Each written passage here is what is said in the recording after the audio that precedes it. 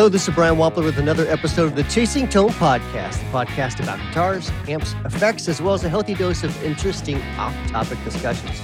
Joining me today again is Blake Weiland, host of the Tone Mob Podcast, entrepreneur and effects pedal junkie, as well as Richard Oliver, Wampler's own man of many hats, longtime tone chaser, and a digital entrepreneur. Though today we have another very special guest, Dovey Das. Hello. Dovey Das is in a big cave. That's the only place we could find him. And, yes. How are you, gentlemen? I'm good, man. How's everyone else doing tonight? Blake? Well, you guys were all turned into robots there for a second, so I hope it's actually my turn. The internet got flaky there for a second. Yeah, but I'm doing good. Okay. Yeah, it's just, for me, it was like a 5-second pause. I might have to fix that in editing. I don't know. We'll see. We'll figure it out. But, Thanks, Squadcast. Thank you. So I'm gonna call you Dovey. I assume is Dovey Das like? I assume that's a Lithuanian name. Yes, like, it is. Okay. Yeah, I don't know many Dovey Dases, but that's all right. I like it. So, does anyone call you Dovey for short? Yeah, but Do like, close friends usually. But okay. You've been anointed. You've been a close. I pronounce your close friend and grant you permission to call me Dovey. So I'll tell. So Richard Blake, you'll identify this. I'm at Summer NAMM with my nephew, who's what's he, 19 or 20 or so, and he is of course a guitar player, or else he wouldn't be a NAMM. And he starts freaking out because he sees someone, none other than Dovey Das. And he's like, literally like total fangirling, like, oh my God, it's Dovey Das. And I'm like, dude, like, come here, I'll introduce you to him. So he, like, the entire day, I don't know if you remember that or not, but it was my nephew and a few of his friends. But like the entire day, like, oh my God, I can't believe we got to be Dovey Das. It was awesome. Because when you're a kid like that, that's not a usual thing. You don't get to meet your stars very often. Right. Meanwhile, you probably had like Sting and like all these established older dudes just like walking by going, recognize me, young hipster. But you're like a massive YouTube star, which means you are like the new generation of star. That is your platform, right? YouTube. Allegedly, and yeah. TikTok. And then I had Facebook blew up. So I'm close to 500,000 followers on Facebook, and that all happened in like last 2 months, I think. Yeah. Wow. You're gonna have to share the recipe for success with that, because Facebook for me is usually like, we'll show it to you, to more people if you pay us money. If you pay us lots of money. Yeah. I'm like, okay. I didn't pay anything. So yeah, I'll have to tell you. I think I discovered something. So I'll have to share. Definitely share that with us offline so that we can remarket it to all the Actually, let's capitalize this. Let's make a course. I'm making notes already. Okay. Make a Facebook course. That's funny. Yeah. So go ahead, Brian. Sorry. I was just going to say, so to the users who may not know, like I discovered Dovey Das on YouTube, but it was through like he would create a song on the spot. Sometimes someone would say, play some Journey or whatever, and he's like, okay, I'm going to recreate "Don't Stop Believing" with a looper and like big huge jazz pedal board, and like it was great. I actually liked that. That was. It was something that I've never been able to do. I just don't have that talent. It was you asking for Journey, wasn't it? It was you. Yeah. And then I'm like, what kind of pedals you using, sir? Yeah, I'm that guy in the crowd. Mm-hmm. That's funny. So, I mean, how did you get into doing that? Because before that, you were like kind of in a blues band, right? So I was 19 years old, and the year was 2012, March 5th. And I already hate you. I already hate you. What did I say? You said that you were younger than me, and that just doesn't wash these days. It's fine, Richard. I've been younger than you for as long as you've known me. You can go. We don't like you either, Blake. We don't like you either. Sorry. Okay.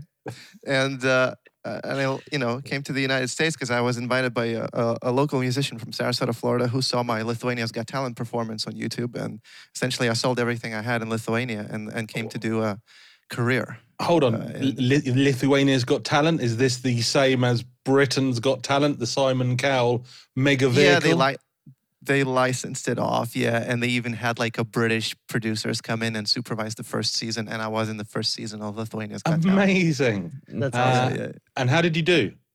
I went to the finals, but in the finals, amazing, dude. Yeah.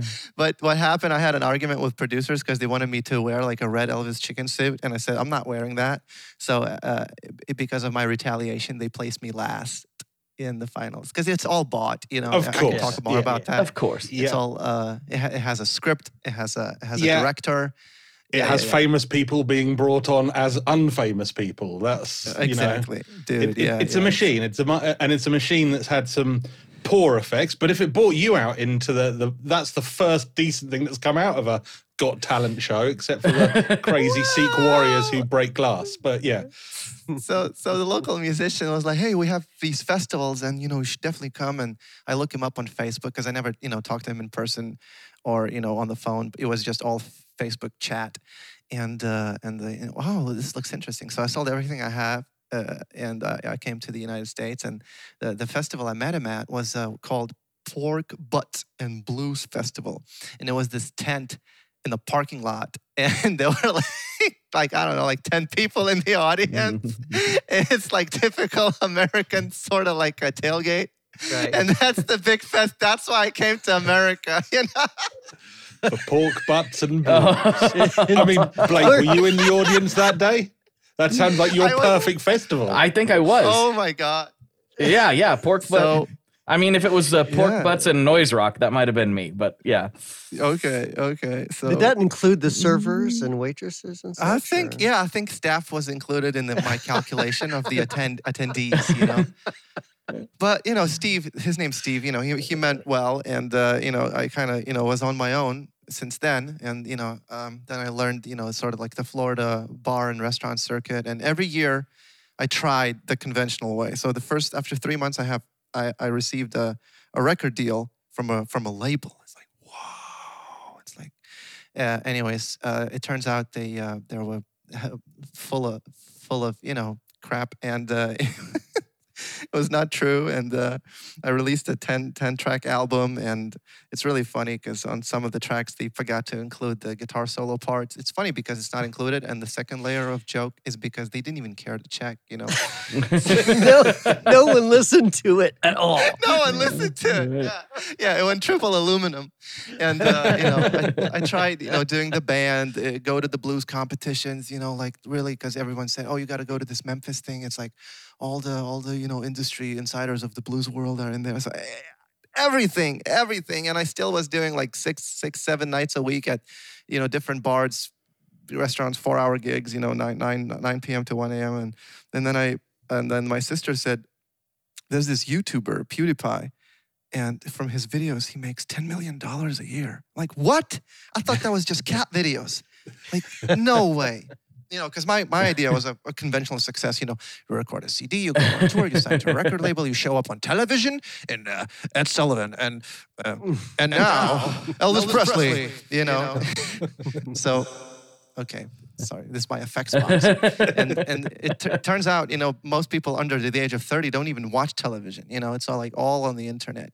So I tried filming myself in 2016. I got a camera.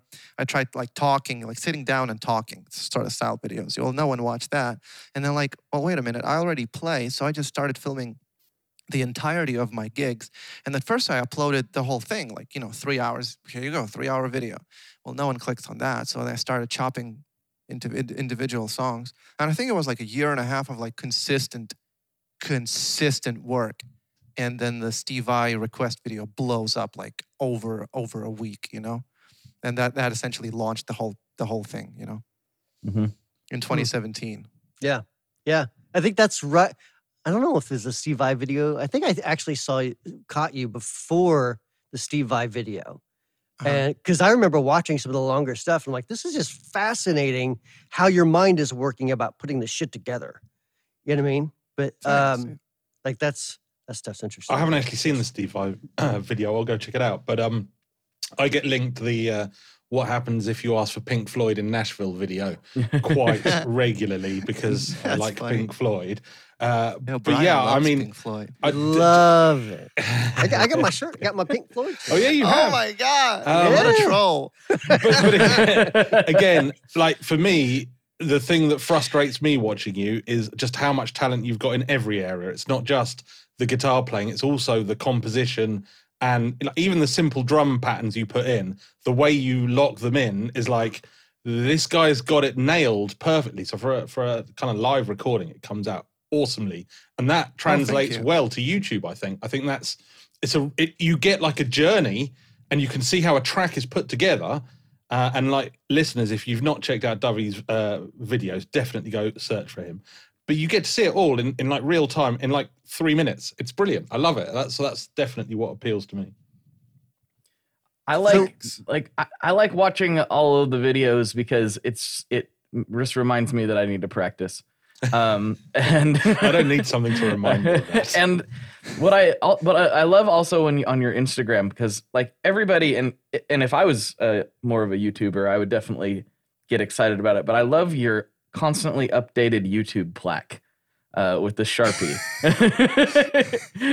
it brings a smile to my face every single time. It's really a beautiful thing, because you got to keep people updated. It's important. Well, and some people say that I'm defacing my award, but I believe that awards mean nothing, and it's really how other people there are other YouTubers that will literally update their Instagram and Twitter bio subscriber count to a decimal, and it's like so pretentious because they do it unironically.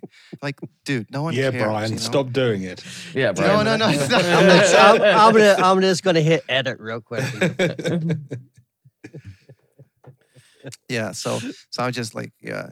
I remember watching, I think it was Pearl Jam, and they got a Grammy, and their acceptance speech, the guy walks up, picks up, takes, they give him a Grammy, he said, "This means nothing," and walks away. So I just thought that was so cool, because that's the ultimate cool, right? Because you like strive for it all of your life, and by the time you arrive, you no longer care about it, because you realize that it wasn't about that. It was about art, and not about the award, So, I mean, we could go into a whole rant about the Grammy nominations this year. Oh, I've already seen Rick Beato rant in a way that probably I would too. So, I definitely feel that. But so in Lithuania, you were sort of on the blues scene. You did the TV show.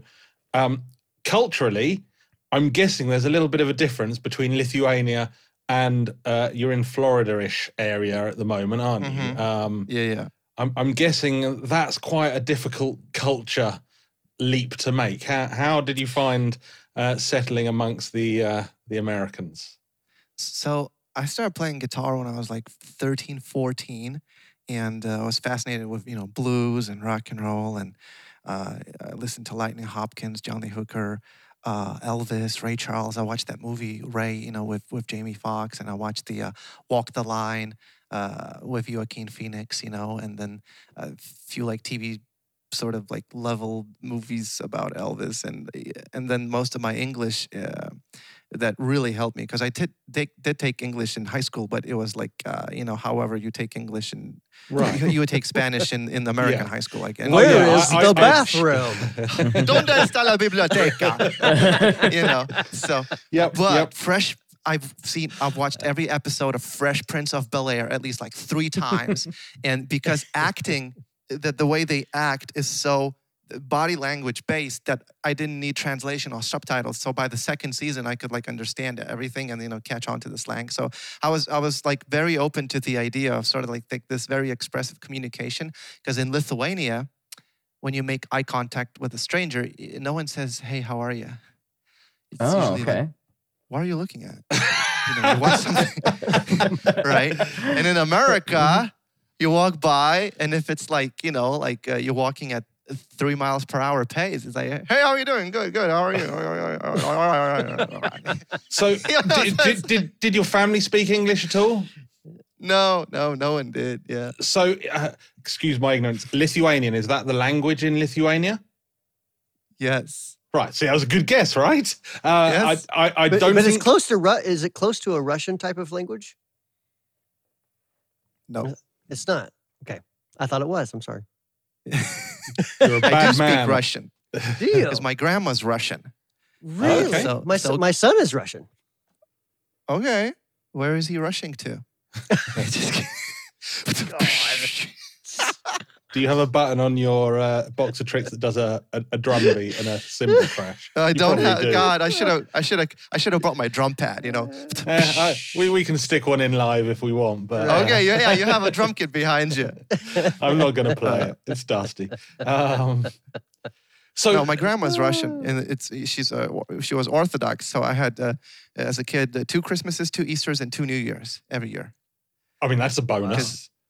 Yeah. Because What you really wanted is probably your parents to get divorced as well, because then you'd double up on the presents for each. It'd be like 4 times the amount of Christmas. I mean, no, you don't want that. Kids don't get divorced. No. Back to your family don't speak English. You move to how old are you? 17? You say when you moved over? I was 19 when I came to the US. 19. And how much English did you speak? That's pretty decent amount. I still had an accent. Somebody said, "Hey, you're outstanding," and I said, "No, ma'am, I was standing inside." I mean, that's really impressive. So you must have a brain that has a gift for languages. If you can speak, Lithuanian, Russian, and English by the age of like 19, 20. I mean, I'm still struggling with English, and I'm 46. So I still struggle with your English too. So Yeah. there is a big difference between my English and your English, but also the accent. Hell yeah, there Brian. is, bub. I was saying to Davi before you came on air, I was like, your accent's pretty neutral. I mean, I can hear an American twang to it, clearly, but I can also hear a kind of almost European center to it, and I can hear where it moves around a bit. And you get away with it perfectly. I couldn't even pretend to sound American, but apparently, go from you've got Will a trick. Smith from Will Smith to Austin Powers like that. It's amazing. Well, my accent is whatever accent people around me talk. So I essentially copy speech patterns, because I wanted to copy singing patterns, so you gotta listen and copy it. Yeah. If my wife goes anywhere that has even a mild accent, she within about 2 hours starts adopting that accent without meaning to. When we went to Ireland, all of a sudden she starts. I'm like, "You're not Irish." Like, I mean, she is by blood, but like she's born and raised in America, and it doesn't matter where we go. We go down to Tennessee, she starts adopting a Southern accent. I'm just like, this is hilarious. Like, I know everybody kind of does that a little bit, but she does it like immediately. It's really funny. That's funny. Let me ask a little bit about gear. When you first came to America, you probably didn't have the gigantic, monstrous pedal board that you have now. No. What kind of walk me through like what your process was there? I mean, obviously you're like, all right, I need a loop, so I need a looper. So I didn't even bring guitar picks with me to America because I've heard stories of other musicians getting invited to make music, and then the customs, they're like, "Oh, you're going to be making money and not paying taxes," and they turn them around and they don't even let them in. So I hid all the evidence of my musicianship. I didn't even bring guitar picks because I was scared shitless. I don't know if you can say this on podcasts. That's an accepted that's swear word. Okay. That's about the level that Brian will accept without beeping. Okay. And so the purpose of my trip was tourist kayaking and sightseeing. Okay, that was because I got asked, And so the gear was like a borrowed guitar at first. I think it was a Strat, and just a cable into an acoustic amp. Okay. Nice. I've even done gigs where I go directly into the board and I ask the sound guy to turn the gain up. And then I wanted to play in the band. And then what happened was, this is a seasonal town, at least at the time it was. So during very hot summer months, tourists leave and it becomes slim pickings, as they say locally here. So venues they're like, "Can you do solo? Because we don't have a budget for the band." So essentially, I did solo, and I did like a Chet Atkins kind of style picking. Again, electric guitar into acoustic amp, and it's God, this is boring. This is not what I want to do. And I saw someone live looping, so I got like a Boss RC3, I think, and that was my first pedal I ever bought. It was Boss RC3, and I started live looping, and then what do you do then? Then the second pedal I ever bought was Joyo something 33. It was like a greenish, dark green analog delay.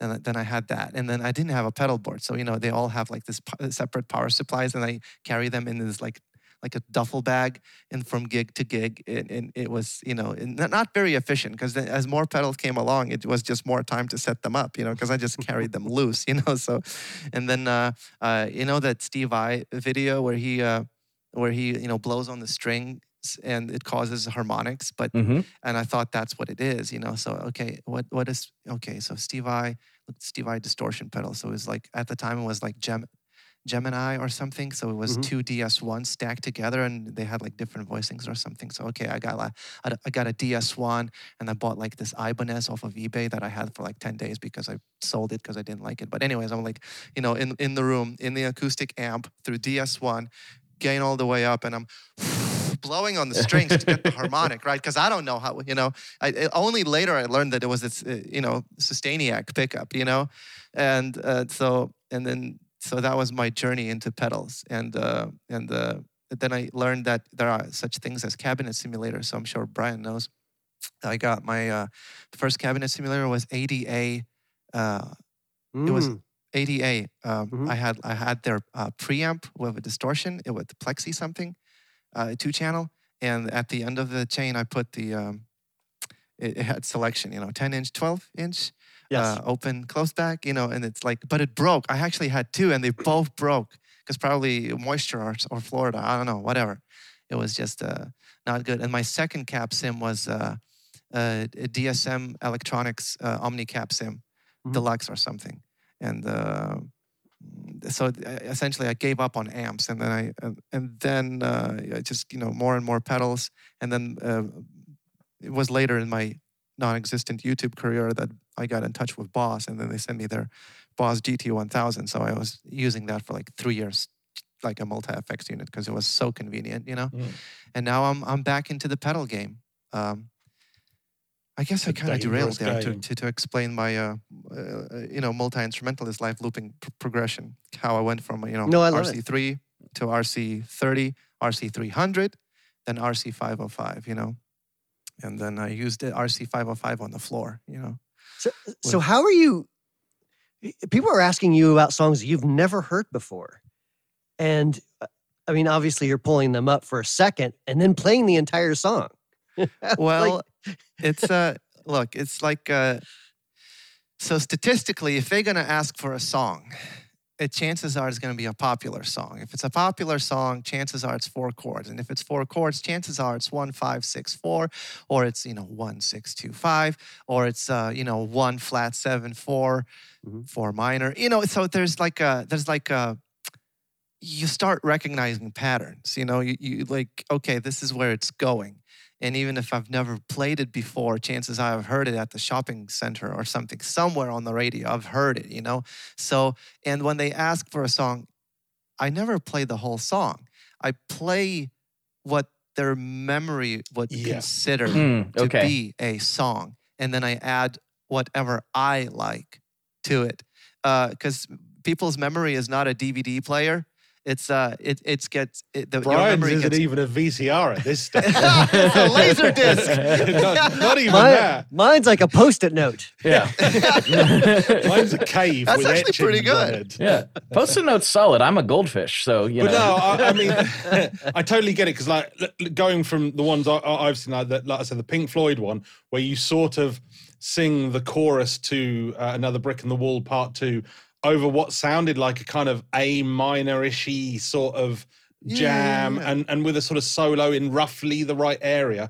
To anyone, sort of, like to anyone passing, that's Floyd, 100%. To these ears, I was like, that's lovely, and it sounded absolutely brilliant. And I kind of saw what you were doing, but I love the fact that other people were just like, yes, this takes me back to 75. I'm like, all right, dude, Cool. what have you been smoking today? But Richard's like, oh, that is not what Gilmore would play ever. Yeah. Oh yeah, there are comments. Well, like you should play a Strat. You know, it's like, oh yeah, let me travel back in time, refilm the video with a Strat. Okay. Yeah. Despite the fact that like his most famous solos were probably not Strats, but we won't go there. But it's not even about that. Like I say, you are tapping into the essence of the music when you do it, right? So you're getting into the right area. You're playing the solo to sound like who it should sound like. So when you do Prince, you know, of course it's not note for note. You're out in the cold playing with a load of equipment behind you. He's in Tampa.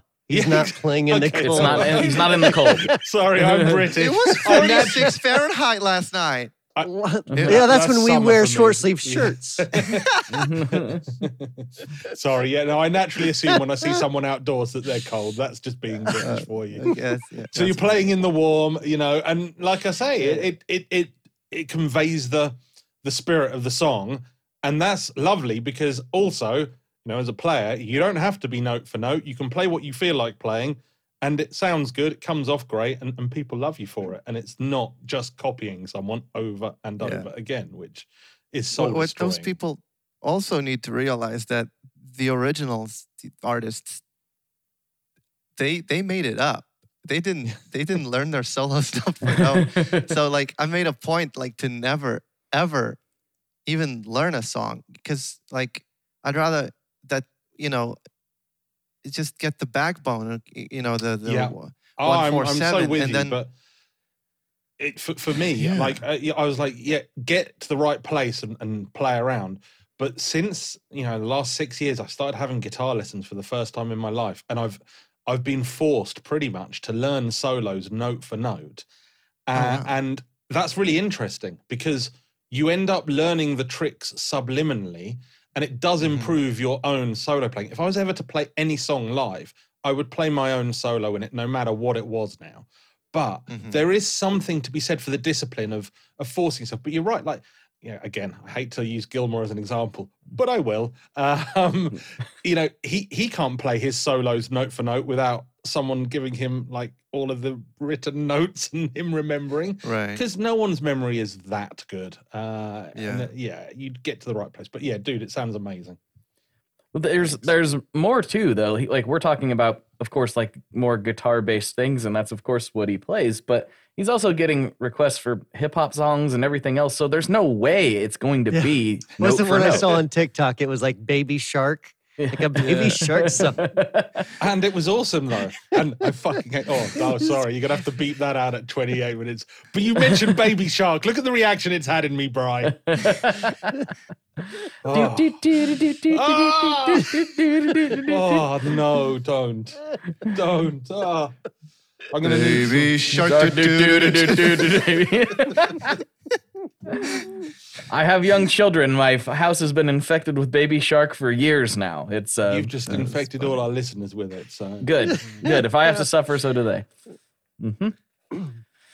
How would you compare doing your TikTok content, which I would actually argue that I probably love TikTok more than YouTube as a consumer.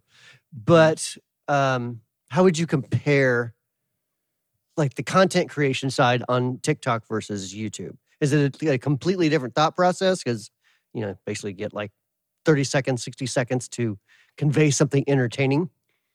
It's totally different because the medium is the message.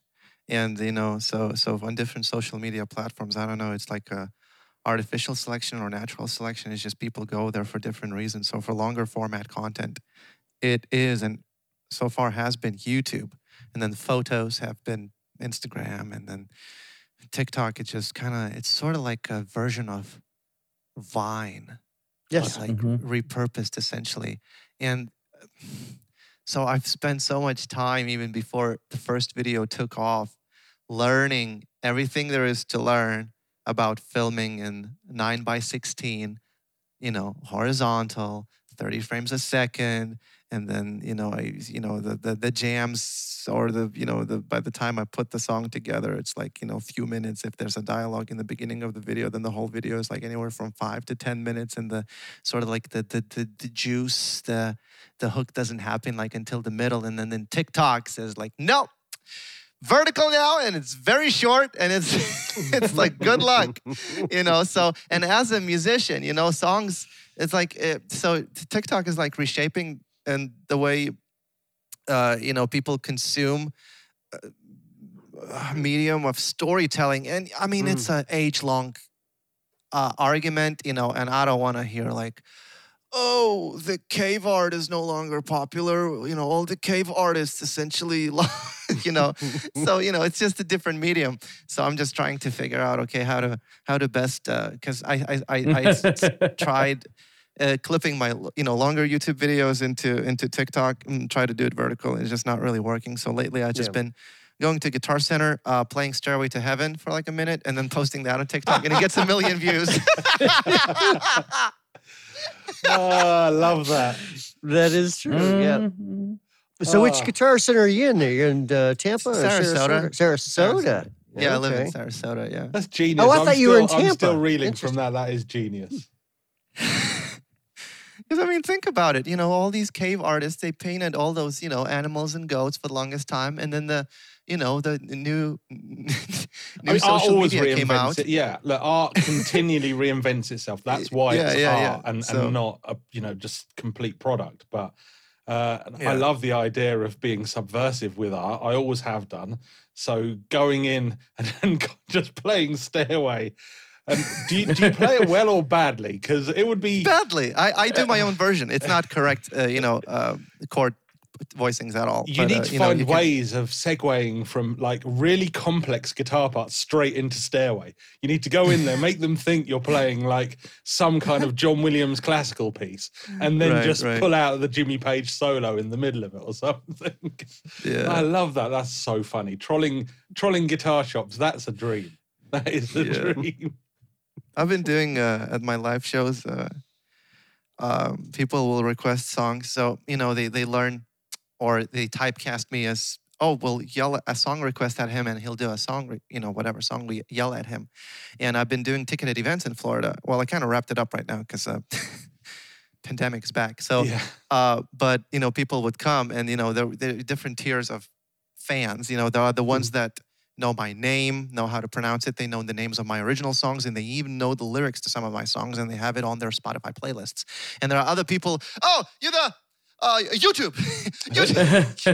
And they don't know shit, I mean, I still appreciate being recognized, but, it's like, so those kind of people, they come to a show, and still, thanks for buying the tickets, but they'll like yell a song. And what I've been doing, if too many people yell too many song requests, I just play Rick Astley, Never Gonna Give You Up. Yeah. It's like, okay. It's like, do Rush. No, do Black Sabbath. I'm like, got it. Okay, I'll do that and that. Are you ready? This is the greatest song. Yeah, woo! We're no strangers to love. I was going to say, and then they're standing confused, like, what is going on, That ain't David Gilmour. Yeah. That's not a bad Rick Astley vocal impersonation. I mean, you clearly have a talent for vocalization, as we said earlier. But oh, thank you. The other thing is, like I say, I really do hate a number of things about you. Like, obviously, you can play. You're also so really quick at kind of like, you kind of look at the song, you look at the structure and kind of figure out, oh yeah, it's this pattern, as you said, and then you make it your own. And then you sing as well. And like, that's something I just, even like on my own, without a guitar, without any music, I would struggle to sing, let alone playing, live looping in front of people in Florida. So the singing is really amazing. But again, did you find that difficult coming from a completely different language to be singing in English, or did it come naturally with just learning the language? So in the beginning, I was just going to play guitar and be a guitarist and not even sing. That's all I wanted to do. So just, play guitar. And then it turns out, well, you got to sing. And then, oh, you have to have a band. So then you have to have a skill called band management. And, you have to develop mild qualities of leadership.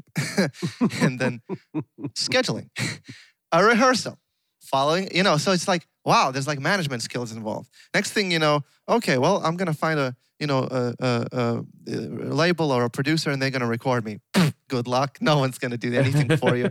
So learn what's an audio interface, what's an EQ, and then so I had to learn everything because no one's gonna do it for you. And I didn't bother thinking if it's gonna be hard or easy, because the sheer process of music making, it's my purpose for living.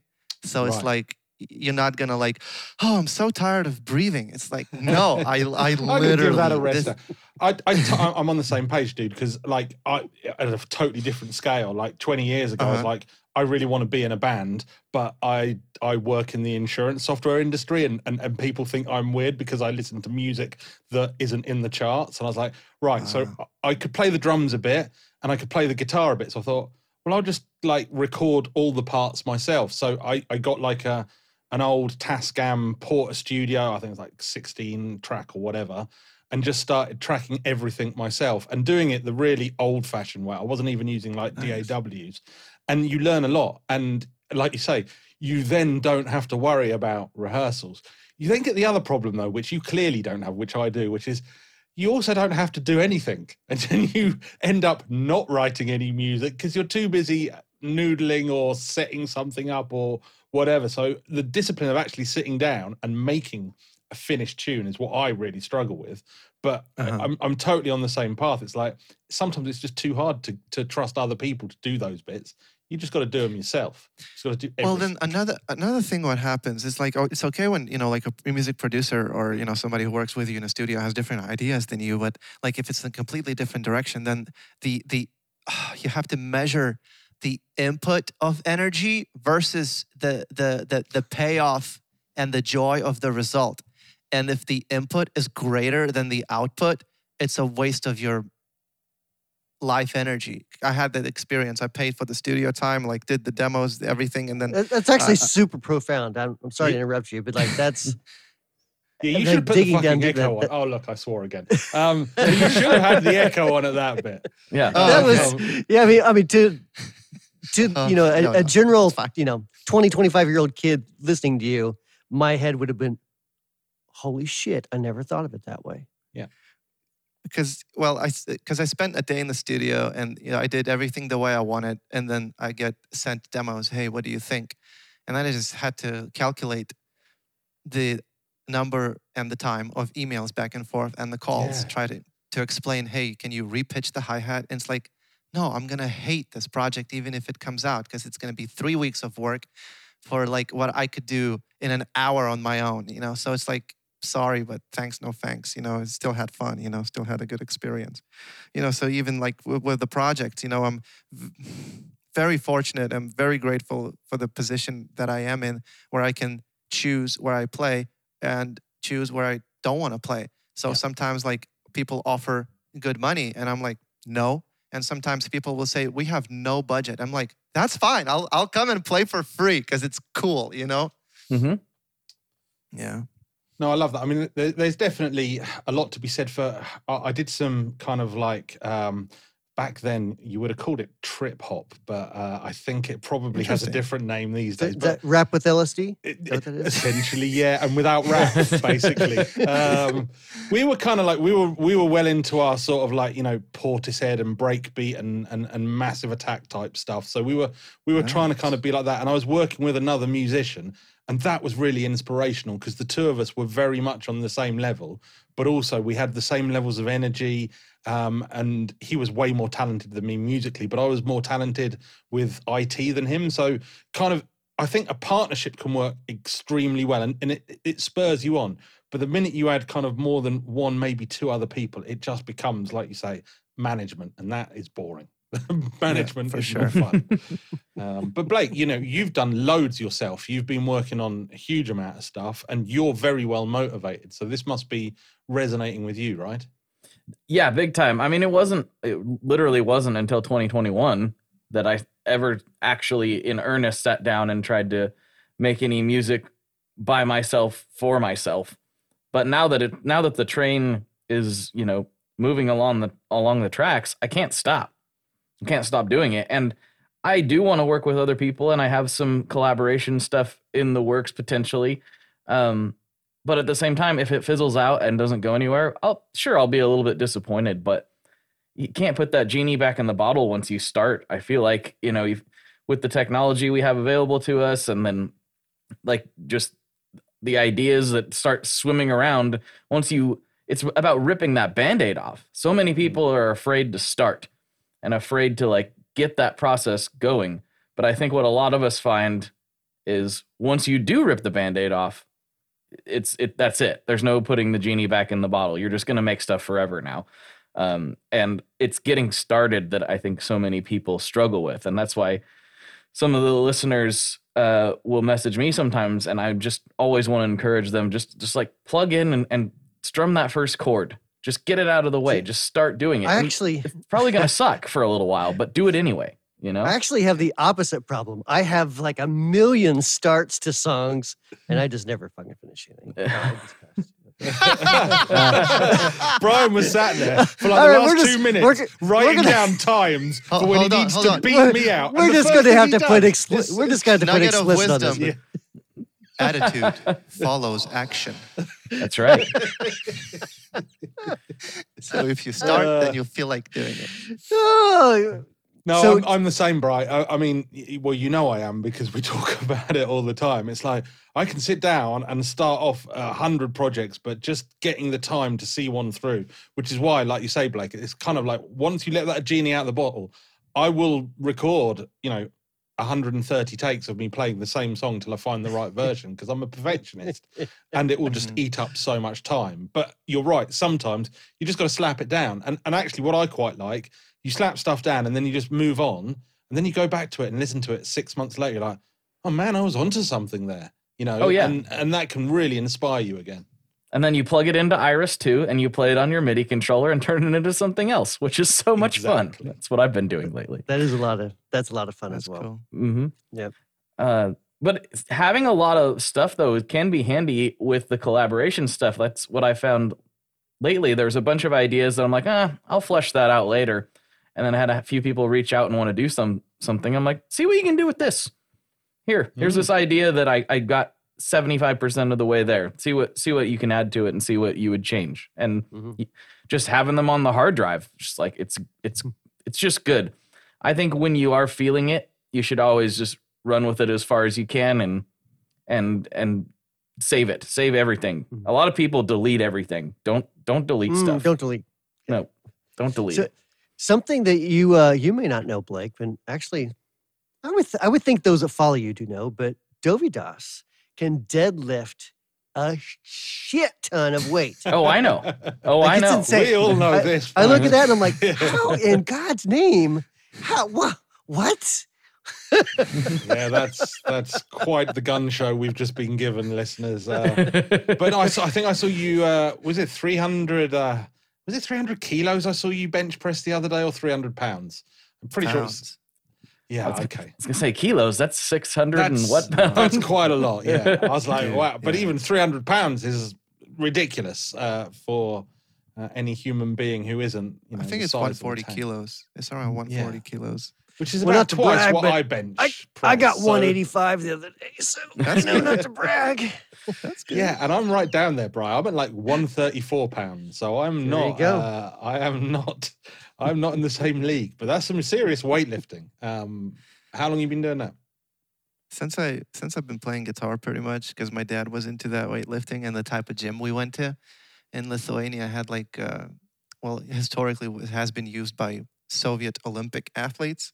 So it had like this sort of like old school like equipment, that everything made out of splintery wood and leather, basically. Oh yeah, like England still like that. Yeah. Yeah. So Richard, that's not a gym you're talking about. That's something else. Oh. And like as a 13, 14-year-old kid, like you wanna play blues and play guitar and you wanna grow out long hair. It's like you're gonna get bullied, and you better have the capacity to defend yourself, from your peers, because everyone's like, sort of like a lower middle class shaven heads, and their fathers are alcoholics, and their mothers work 3 jobs, and the grandma takes care of them, and they're extremely violent, not well socialized. There's this poverty, Mhm. and so hey, I'm gonna play guitar and I'm gonna be on stage. Well, like okay, and then we'll beat you up after school, So I had to like, so it slowly became part of who I am. It's like a lifestyle. It's like brushing teeth. It's like I'm like in this place. It's like okay, it's like 1 mile from the gym. It's a 24-hour gym. So I literally have to do it. Every day. Yeah. Yeah, I get it because like the first stage of lockdown was the first time I couldn't go to the gym, and it was terrible. Like I didn't know what to do mentally. I mean, I of course did what lots of people did and ended up buying a bunch of equipment and sticking it on my back porch. But yes, me too. So because it's like once you get into that, like you said, it's kind of a mindset and a lifestyle of doing that stuff. You just feel so crazy not doing it, not even just physically, but mentally. You start feeling crazy not having that outlet. At least I do. I have to go. My wife's like closes the curtains, like let him go do his noisy thing that he does out there. And I'm sure the whole neighborhood is going like, what is that guy doing back there? Like, is he murdering someone? I don't know what he's doing. But it becomes a lifestyle at a certain point. And it's the physical part almost is secondary, at least for me. As I said before, like, when I did it for a while, got quite fit and then got an injury and then just got older and went, And then when I got back into it, the depression from having to drop so much weight to start again at really small weights really was a struggle to get started. And luckily I finally kind of found a way past that. But that's part of the issue. If you ever stop, and starting again is 3 times as hard. It's just, you've got the mental struggle, but you've also got you ain't going to be lifting those weights again, and you're going to hate yourself for that. So now I'm into it. I'm not going back again because it's, like you say, Blake, it's a lifestyle choice.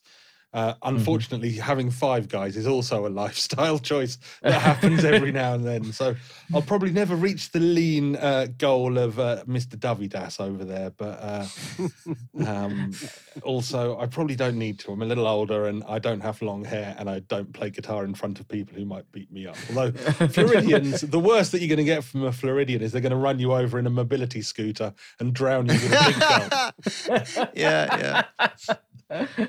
You got that right.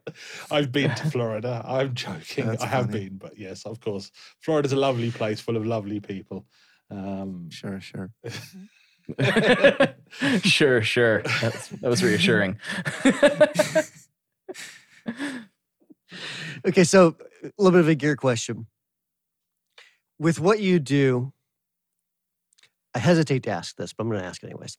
With what you do, what would be the perfect piece of gear that hasn't been invented yet that we can trademark, that we can make? And also, can you give us a name for it too, so that we don't have to think of a name? And also, what paint color would you pick? No, I mean, seriously, like, because I mean, I come from this, like a very traditional, classic rock type thing, right? So when I watch you, I'm in awe, and I don't use pedals the same way you would at all, Right? And that's not a slam. It's just old dude with no hair. So that's unfair. I mean, most of it's retreating from your head to your arms, admittedly. That's true. But right? True. You've got plenty, dude. Yeah. That's true. I've got hair. It's just not graft it. Just not above my eyebrows. Just have one of those grafts that makes all your hair look a bit weird and transparent. I've thought about it. If Elon can pull it off, I can pull it off. Call Bosley. They'll fix you up. Yeah. I think they're based in Florida, actually.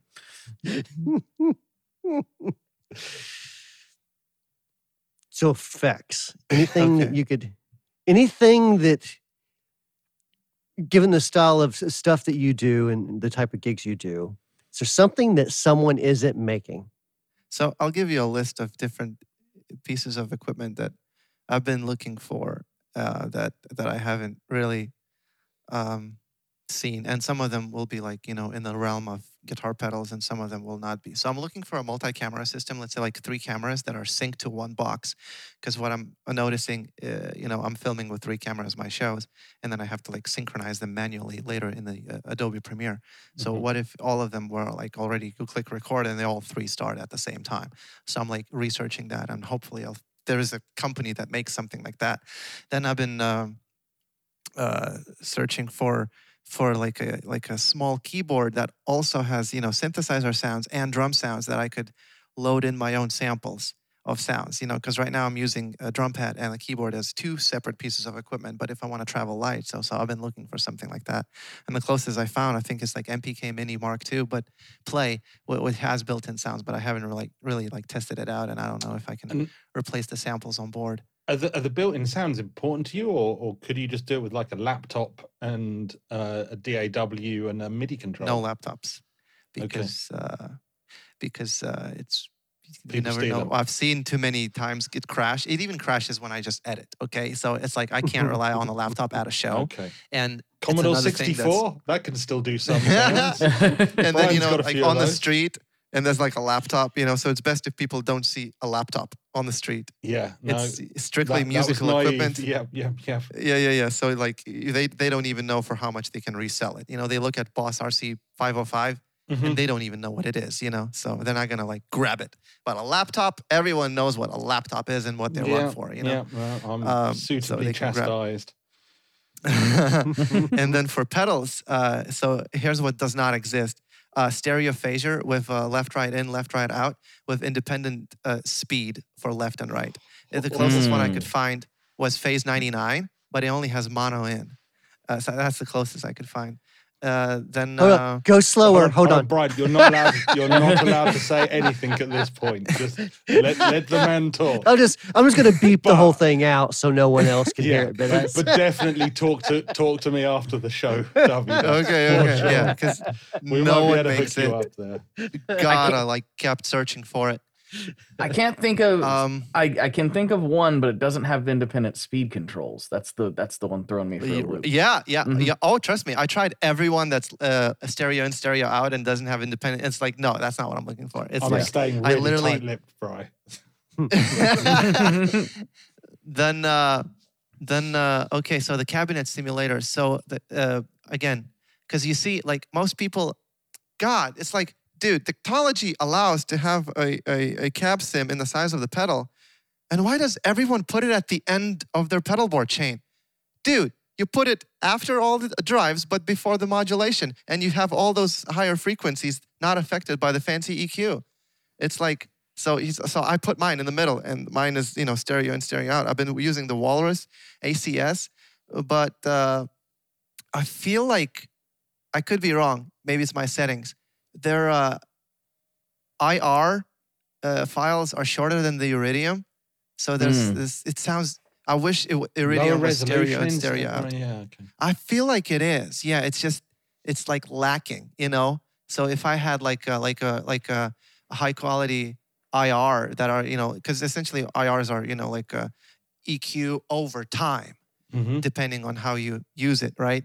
And the cheap ones have short IR files, and the Iridium has like I think the longest ones. It's like wave something, and they're like I think they're like 2-3 seconds long, based on my research. So something like that I've been looking for.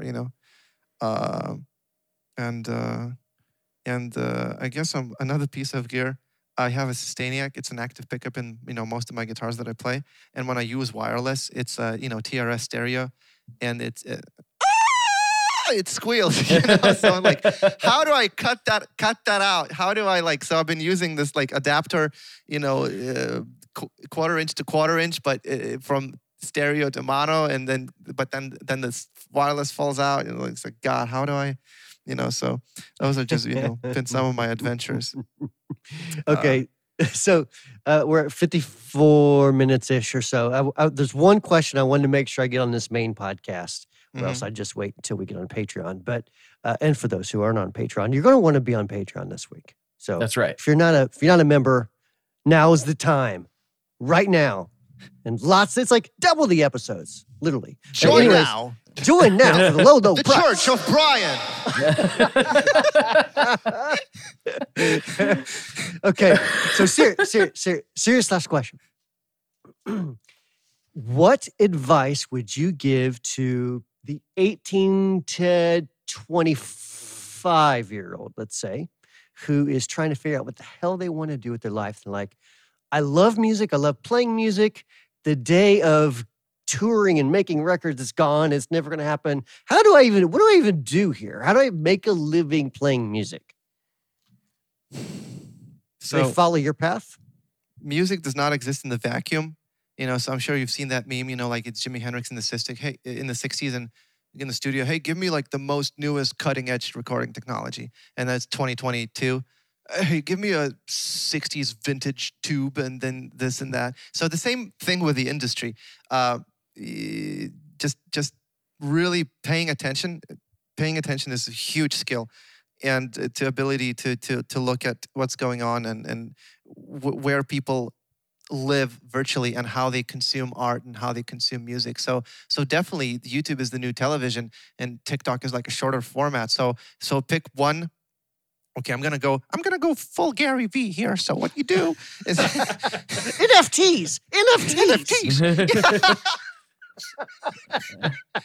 Literally pick one social media platform on which you can produce the highest amount of consistent content of exactly what you're looking to do. Scale up the following in 6 to 12 months, and then transition into another social media platform that you can monetize on, and then do brand deals.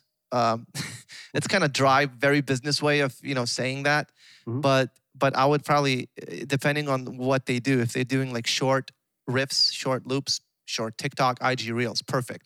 If they're doing long format jams, if it's like 10-minute solos, you put it on YouTube and then do it on YouTube. But it's like consistent production of content, and it's like don't be bothered that no one's even looking for the first like a year. Just you literally, the success ratio of every like social media page, it seems to be like 100 videos before like anything happens. So because a lot of people, what they do like 3, then they take a 4-month break, then they do 1 more, and then half a year later, and it's like, no, so yeah, just extreme consistency and just it's I hard guess work. Another thing. It's a lot of hard work. You got to put the hours in. It's some people's full-time jobs.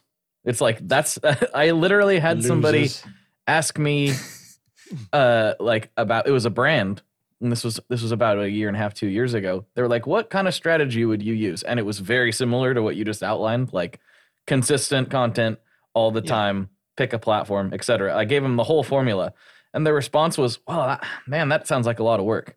Like, you don't say. Yeah, what's the shortcut? You internet guys, you know the shortcut. That's what I always get. Like, Richard, can't you just make it so that we appear at the top of Google always? I'm like, well, yes, I can, but it's not going to happen overnight, and it's going to cost you a lot of money. So, but the other thing I get from you, Davidas, is definitely the change. Like, be ready to change, be a chameleon, and adapt to whatever environment you're in, whether that be physically or different art mediums. So TikTok, you have to adapt your style for TikTok, which is something that I know you've been really interested in, Bri.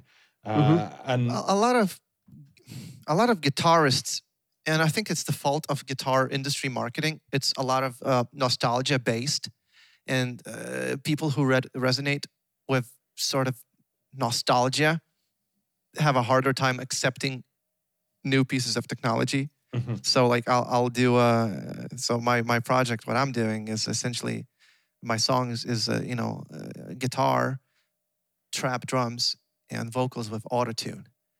And then this generation that has witnessed the 70s and the 80s of guitar, they come for the guitar, and then some of them will like, I hate autotune. Brian loves autotune. It's his best friend. Brian, it literally is the only way I can make music. Autotune breaks if I try and do it with me. It just goes, nope, not even I can deal with that, and just walks off.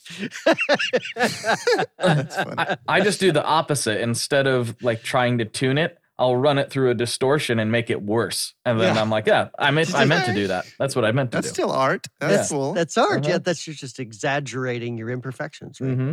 Yeah. It's just a different effect. It's like a Yoko Ono album. But worse, Now we're talking. you know? No, I'm totally with you. I'm totally with you though, David. I always I started off with a kind of keep it together, Blake. Come on, with an EDM. That got him good. That got him good. I didn't anticipate that. He's gone red. It's because I was watching we're finishing up Get Back, and yeah, me too. Yesterday, yes. So last night, Yoko came on, and I told because my wife's always like, "Oh, people are so mean to Yoko," and I was like, "That's why people are mean to Yoko." Yeah, but have you watched it all yet? Have you gone all the way through it yet? I got an hour left. Okay, well then you should have also concluded. Actually, Yoko wasn't the reason the Beatles split up. She may be a horrific singer, but she was definitely not the reason the Beatles. And that's why a lot of people, especially in this country, hate on her because I think she split the Beatles up. She didn't. They split themselves up. Yeah, I agree. And Brian Epstein dying. But saying my serious point, I'm slightly the other way around, Davidas, which is coming from a sort of EDM and loops background and also playing the guitar. I've always wanted to integrate the two. I've always wanted to see, drum and bass with really screaming electric guitars, and I've never quite got it right, but I know that formula's out there. We're seeing it a lot more. Again, we talked about Polyphia the other week, month, year, in fact. But there are bands doing that a lot more now, and I'm there for that because for our instrument to survive, because we all love the guitar, let's face it, but for it to survive, it's also got to adapt. The music's got to adapt, and I'm for sure. I'm waiting for Blake to be at the forefront of that adaptation. I think he is. There you go. I did release a pretty weird one on New Year's Day. Oh, you surprised me. The sound of a guitar in a blender, something being run over by a car while you with an 808 from the top of a cliff. Yeah. Oh, nice. Hold on, which sort of 808? A drum machine or an 808 tube screamer? Good. Yeah, that is an important distinction. It is a drum machine. That's okay. So that's what I thought you meant, which is better because 808 sound awesome. All right. Any closing thoughts before we go, Davidas? Please don't scream again. No, do it. I won't. Do it. I won't do it. Do it. Do it. You ever hear the tragedy of Darth Plagueis the Wise? I'm not gonna. This is Star Wars reference. Yes. I've done like a full performance. It was a performance song. Somebody requested Star Wars. I did like a whole quote. It's like in the middle of the beat, and then the breakdown. I do like, and then the Palpatine screams unlimited power. I'll literally do that scream and on the street, and people were like looking what's going on, and it was like borderline Yoko Ono, but Star Wars reference, So I love it. So there for that. Amazing. Yeah, I guess, I'm just gonna, closing statements. Just if anyone listening, just learn everything that you can learn every day. Try to better yourselves and, and bringing light to the world, through I'm assuming it's mostly musicians listening, because you arrive at this world empty-handed and you leave this world empty-handed. And all you have is this pieces of light in your central nervous system because your neurons literally light up, So just try to collect as many pieces of light and try to share as many pieces of light with everyone else, and try to make a eternally dark universe brighter, There you go. That's Look at perfect. that. That was Profound. nice. You definitely should have had the reverb on for that part too. Yeah. I was sitting here thinking exactly the same thing. We'll do it in post. Yeah. Brian will add a reflection. All right. Thank you for listening to the Chasing Tone podcast. As always, if you have any comments, questions, or concerns, you can email podcast@wamplerpedals.com, and I'll personally get your email. Email Blake, that would be info@tonemob.com, and Richard can be reached at richard@wamplerpedals.com. If you'd like to show your support for the show, the simplest and free way to do that is to share this podcast with a friend or anyone else. Leave a review and a rating wherever you normally get your podcasts, and also check out Blake's podcast called The Tone Mob. And maybe even wamplerpedals.com for blogs, videos, and, of course, guitar gadgets. If you'd like to hear the post-podcast conversations and to get even more content, like I said, make sure to check out our Patreon at patreon.com/chasingtonepodcast, all one word. A very special thanks to Dovidas for joining us today. Dovidas, where would you tell people to find you at? Website links, Instagrams, YouTube channels, etc. Just Google D-O-V-Y, Dovidas. Just Google Dovidas, and then the corporate lizard overlords will do the rest. So Google.com. Gulag.com. Join your camp experience today. Thanks for listening. Talk to you next week.